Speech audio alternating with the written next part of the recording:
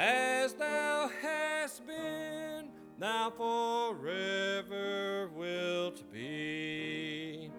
Great is thy faithfulness, great is thy faithfulness. Morning by morning, new mercies I see. All I have need, hand hath provided. Great is thy faithfulness, Lord, unto me.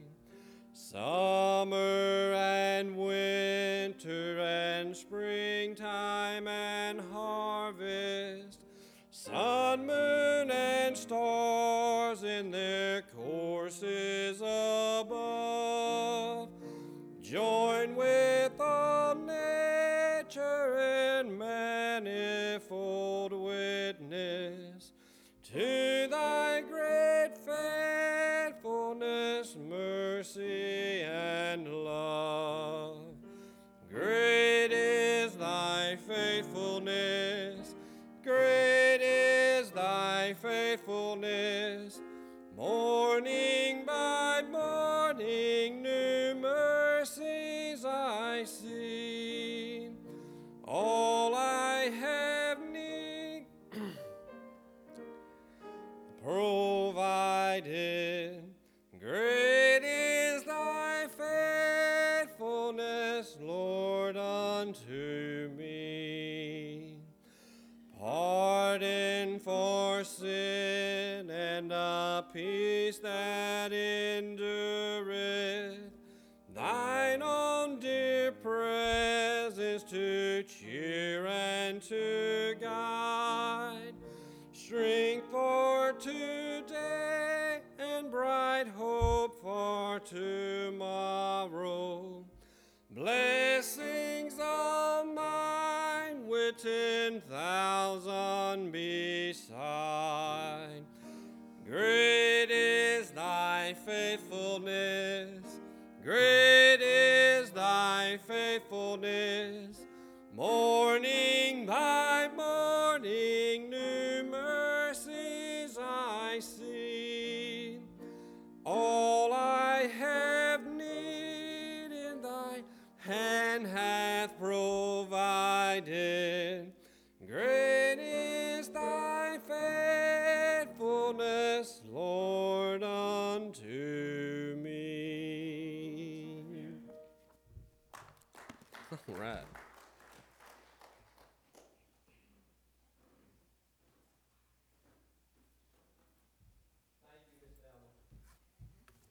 Hey, do you want this half-eaten mint left up here?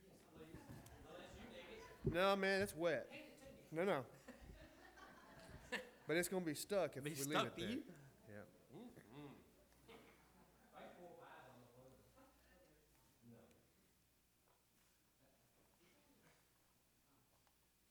Well, if you have your Bibles, please open up to John chapter 12.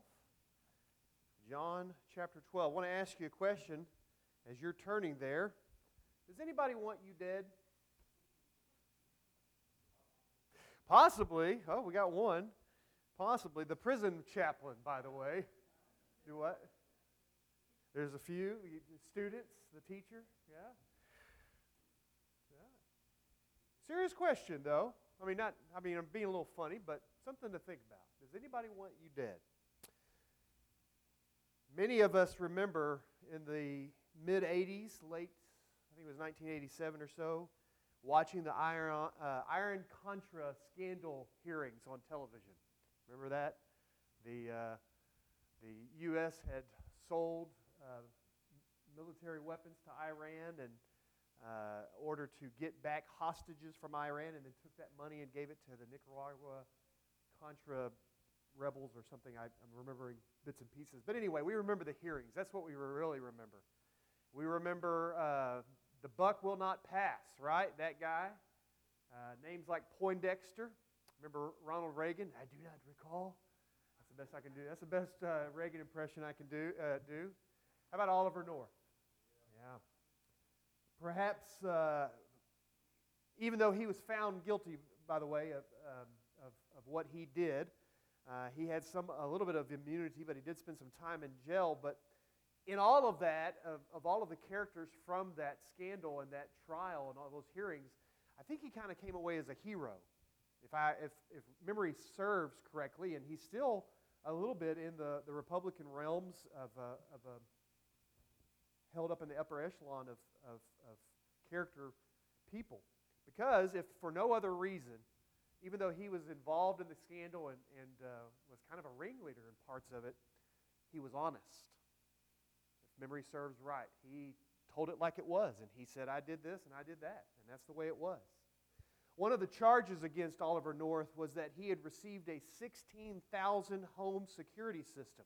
That seems like a lot in 2017, but you think about that was 30 years ago. $16,000 was a whole lot more money then, right? He paid for out of the proceeds of the Iran-Contra affair and had forged documents to cover his receipt of an illegal gratuity. And Oliver North admitted that he knew the security system was a gift, but maintained he never inquired about who had paid for it or how it was financed, and he was insistent that he needed the security system because the government had failed to provide adequate protection against international terrorists for him and his family. He claimed that he had been threatened in his life, and his family had been threatened by the terrorist Abu Nidal, telling a congressional committee this: Abu Nidal is, as I'm sure you are aware, the principal foremost assassin in the world today. He is a brutal murderer. Our own State Department, and we have copies of these that we can make available for insertion in the record, but the State Department summary on Abu Nidal, not exactly an overstatement, notes that his followers, who number an estimated 500, have killed as many as 181 persons and wounded more than 200 in just 2 years. This is Oliver North's testimony about Abu Nidal. Abu Nidal does not deny these things. We also have an exhibit that we can provide you that shows that he did this in the Christmas massacres. One of the people killed in the Christmas massacre, and I do not wish to over-dramatize this, but the Abu Nidal terrorist in Rome who blasted the 11-year-old American Natasha Simpson to her knees, deliberately zeroed in and fired an extra burst at her head just in case. I want you to know I'd be more than willing to meet Abu Nidal on equal terms anywhere in the world. There's even a deal for him, but I am not willing to have my wife and my children meet Abu Nidal or his organization on his terms. So just a little bit of testimony to give credence of what Oliver North was concerned about, why he accepted a $16,000 home security system for his personal house. He later claimed that an attempt on his life had been made 5 months before this testimony by the Libyan leader Muammar Gaddafi. Remember Gaddafi? Gaddafi ordered his thugs to carry out a threat made against him in 1986. He goes on and says, thankfully, the FBI intercepted the well-armed perpetrators on the way to our home, and my family and I were sequestered for a time on a military base. The orders from Tripoli were delivered to a terrorist cell in Virginia at the offices of the People's Committee for Libyan Students. Have you ever wondered about stories like this where people want someone dead? This was verified, by the way. The Libyan leader, Muammar Gaddafi, wanted Oliver North dead. I have a friend that served in a church somewhere out in the hill country of Texas. I won't say where, but things were not going so well in this church. And he and some of the staff members at this church would receive phone calls, and they don't know who they were. They were anonymous. This was before the day of caller ID and everybody being able to see who's calling. And they were threats against them. You better get out of your house because it might just burn tonight. Things like that. When people ask me how things are going here, I say great, knowing in the back of my mind, nobody has called me and said, you and your family better get out of their house tonight. That's never happened. Have you ever lived with that idea that somebody might want you dead? In this little spot of Scripture, we see a Christ follower, Lazarus. Chapter 12, verses 9 through 11. We see a Christ follower that those who are anti-Jesus, I didn't want to say anti-Christ and confuse you, but they are anti-Jesus. They want this guy dead. And it leads me to the question to myself, does anyone want me dead? It's a crazy question to think about. The application is good for us to consider. Let's read our Scripture. And I want to give you 3 reasons why these guys wanted Lazarus dead. Chapter 12, verses 9 through 11. Now a great many of the Jews knew that he was there, and they came, not for Jesus' sake only, but they might also see Lazarus, whom he had raised from the dead. But the chief priests plotted to put Lazarus to death also, because on account of him many of the Jews went away and believed in Jesus. Heavenly Father, we thank you for your word. I thank you for these that are here tonight to hear your Scripture, to hear from you. Lord, to be sensitive to your Holy Spirit. Lord, I am so thankful for Jonah being here too. I thank you for his sweet cries. And Lord, I thank you for his parents. And it's in your name we pray, Lord Jesus. Amen. Every single one of those are like an amen, so don't you think they're bothering me, okay? I'm so glad y'all are here. Well, why did they want him dead? There's 3 reasons I see. The testimony of Lazarus' life change was irrefutable. He had experienced a major life change. Remember the story of Lazarus? We talked about it just a couple of weeks ago. Lazarus was dead. Indisputable. He was in the grave. And a lot of people would have known that he was in the grave because he was in the grave for so long, or not in the grave, he had been sick. Before he was in the grave, he had been sick for so long, they were able to find out where Jesus was, send someone to Jesus and tell him, Jesus, Lazarus is sick. You need to come and take a look at him, see if you can heal him, that sort of thing. Remember and Jesus said, no, we're not going to go quite yet because this is going to glorify God. And he had been so sick, and then he died, and he had been dead for 4 days, covered in tomb rags, probably smelling like decaying flesh, yet Christ calls him out, and there's a big crowd there. There's mourners. There are the people that have probably been with the family since Lazarus was sick, and then unto death, and then there at the funeral itself. So there's quite a bit of people. Many, many witnesses to the sickness, the death, and the burial of Lazarus. And when Jesus finally arrives on the scene, there are many mourners present. They're weeping, they're wailing, they're paying homage to those that had been left behind. There were many present and hearing and witnessing the words of Jesus. He didn't have anything major to say. He just said, Lazarus, come forth. And I kind of wonder if perhaps they giggled when he said that. Lazarus, come forth. And they would have heard him say that. Lazarus, come forth. And they would have seen this body come out of the tomb.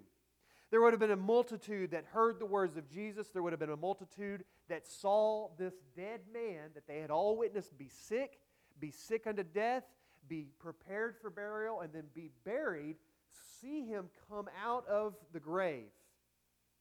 And then there would have been several there that would have been ready to take those wrappings. That's what Jesus says. Loose him and let him go. In other words, take all of those grave clothings off of Lazarus.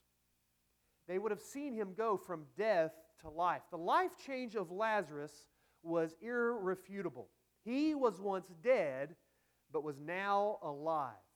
And we might be tempted to say, well, you know what? I could draw a crowd too, because in our scripture we read, what does it say? They're not just there to see Jesus. They want to see Lazarus because they know he had been raised from the dead. And we might be tempted to say, well, I could draw a crowd too if Jesus did some major miracle in my life.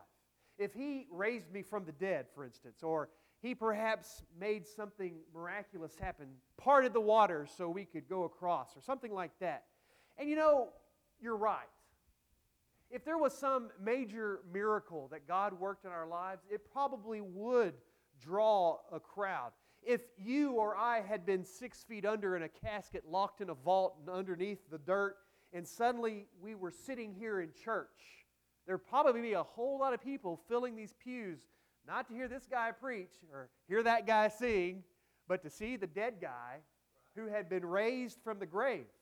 I mean, consider all the books that have been written by people who have presumably died and come back to life, and how popular those books are, right? 60 Seconds in Heaven or something like that. Even though some of them have been found out to be a lie, they are still a pretty popular subject. People are drawn to this sort of thing. But people are also drawn to life change. People are also drawn to people's lives that have radically changed. I'm going to tell you, if you experience a radical change in your life, people are going to ask, how did you do it? What are you doing?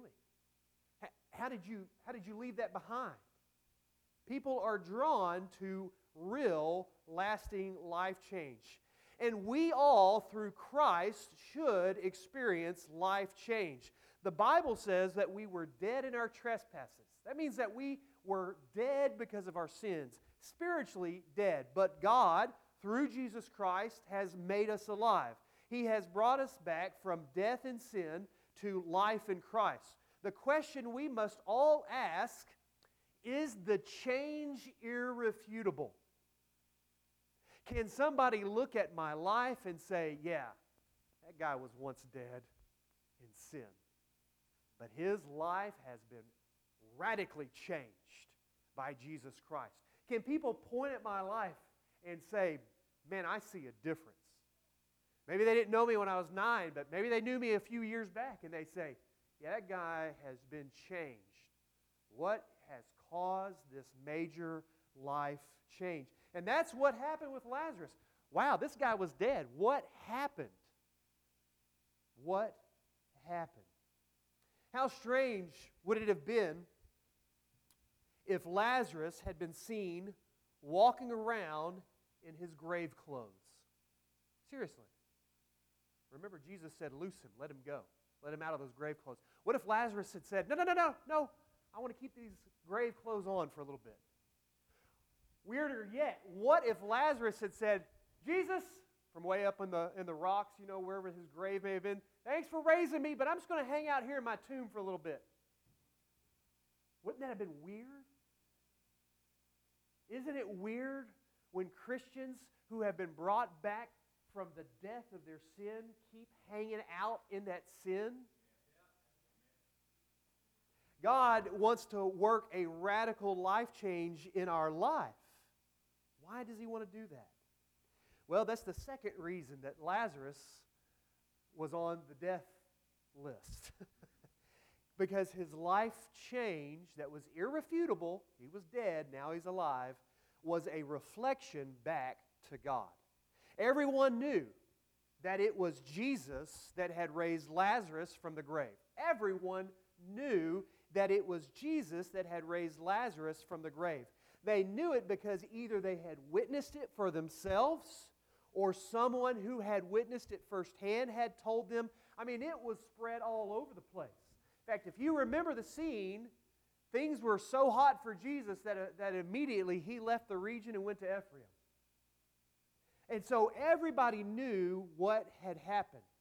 But now this scene in John 12, you see Jesus reclining at the table. We talked about this in last week's message. Jesus is reclining at the table, and right there beside Him is Lazarus, with Him, beside Him.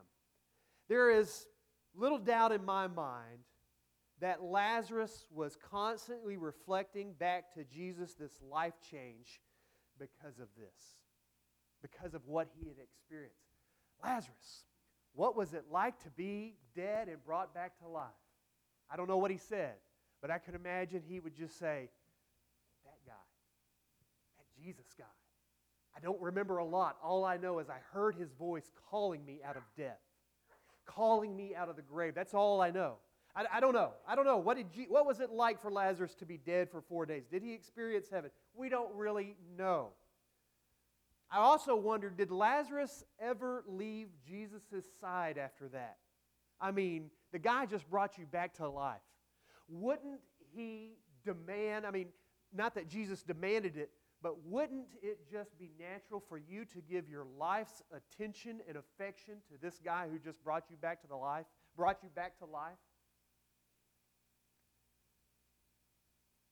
If someone had just done something miraculous for me, I would never leave their side, but instead would feel compelled to serve them and to glorify them and reflect what they had done for me. If somebody, I've used this before, if somebody just bought me a car and left it in the driveway and say, "We want this for you," I'm not asking for that to happen. So I hesitate in saying that. But if somebody, imagine there's somebody doing that for you. Somebody bought you a car and left it in your driveway. There's nothing you could do to pay back that gift. But wouldn't you go on thanking them as much as you possibly could, as often as you possibly could? You would feel compelled, wouldn't you? Man, I don't know why you did that. It's because I love you. I don't know why you did that. Don't worry about it. I love you. I don't know why you did that. Well, I want you to talk about my kindness, talk about my goodness if you want. Maybe that's what Jesus was his intention. Remember, he said this was going to happen to glorify God. But there's no doubt in my mind that Lazarus was reflecting back to Jesus this life change also because of the last verse in what we read. Because it says, because on account of him, many of the Jews went away and believed in Jesus. Many believed in Jesus on account of him. Who's him? Lazarus. You see, if Lazarus was reflecting back on himself, if they said, "Lazarus, you came back to life," and he said, "I know, aren't I awesome?" Nobody would have believed in Jesus.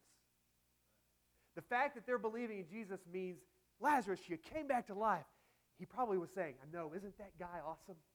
Look what the Lord has done."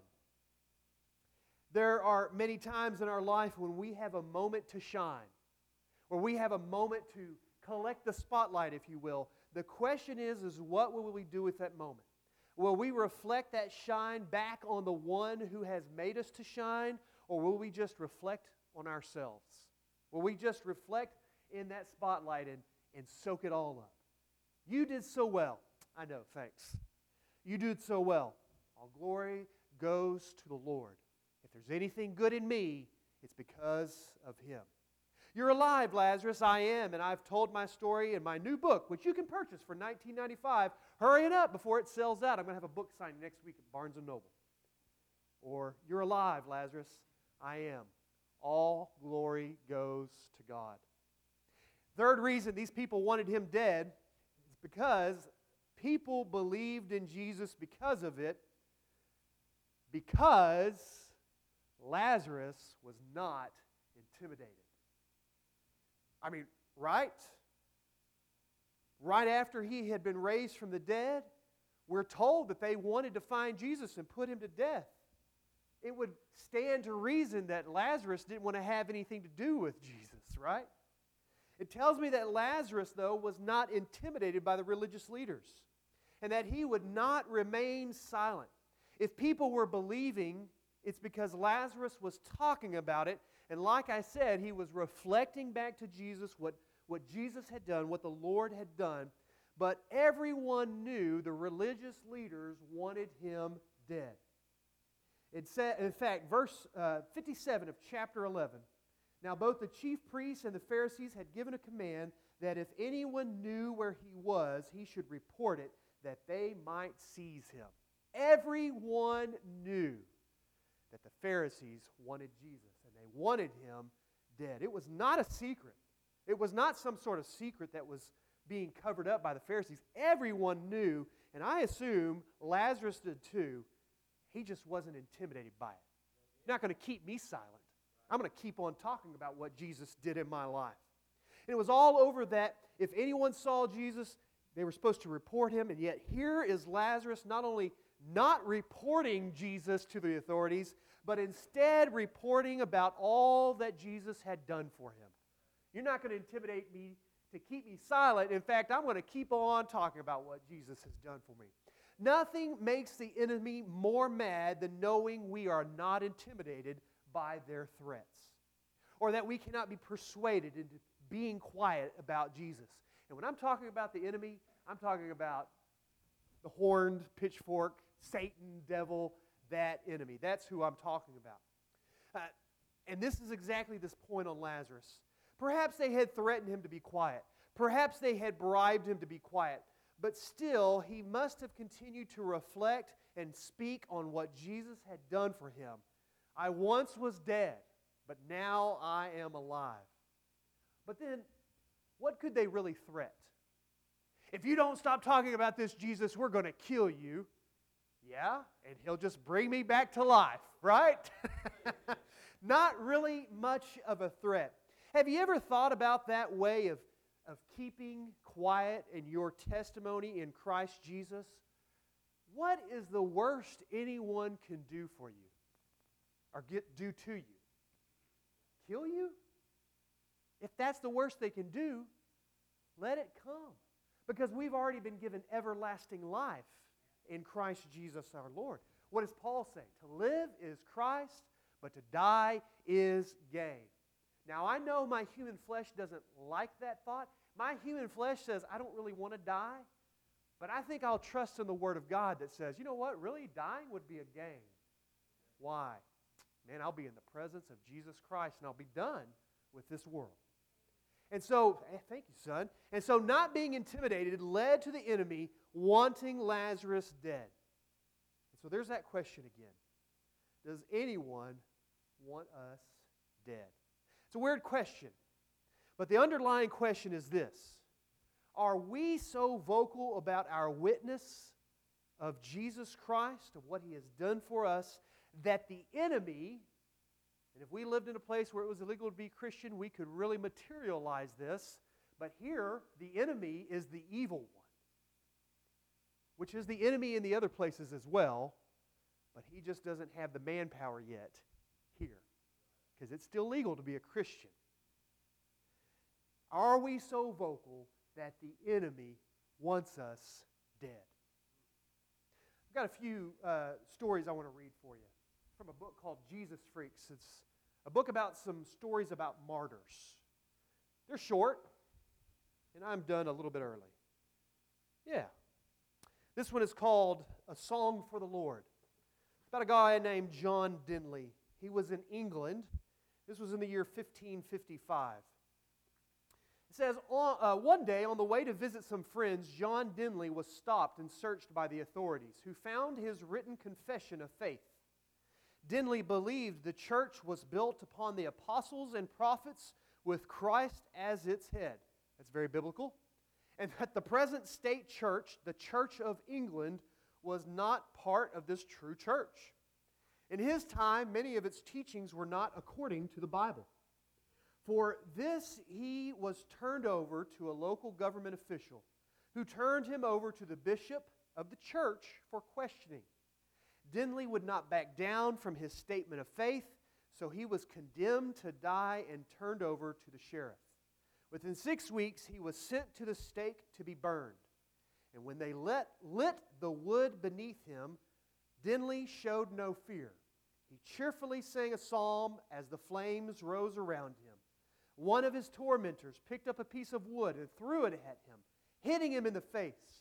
Perhaps he wanted to anger Denley. Maybe he wanted to shut Denley up. But Denley simply responded, "You have truly ruined a good gospel song." And he started to sing again as the flames grew hotter. Another story called The Gospel Flames. It's about a story that happened in China during the 1960s. 10 brothers and sisters in Christ were imprisoned, beaten and bound. They had preached with tears streaming down, causing the passerbyers and street sellers, Christians and non-Christians, to stand still and listen.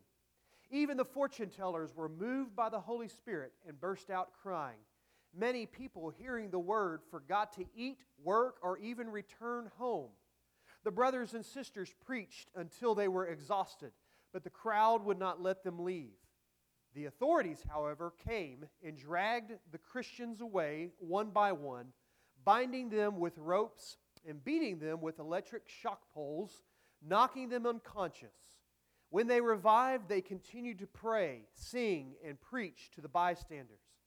When they were bound and beaten, many people noticed a strange expression on their faces, and the crowd saw to their amazement that they were smiling. Their spirit and appearance were so lively and gracious that many were led to believe in Jesus by their example.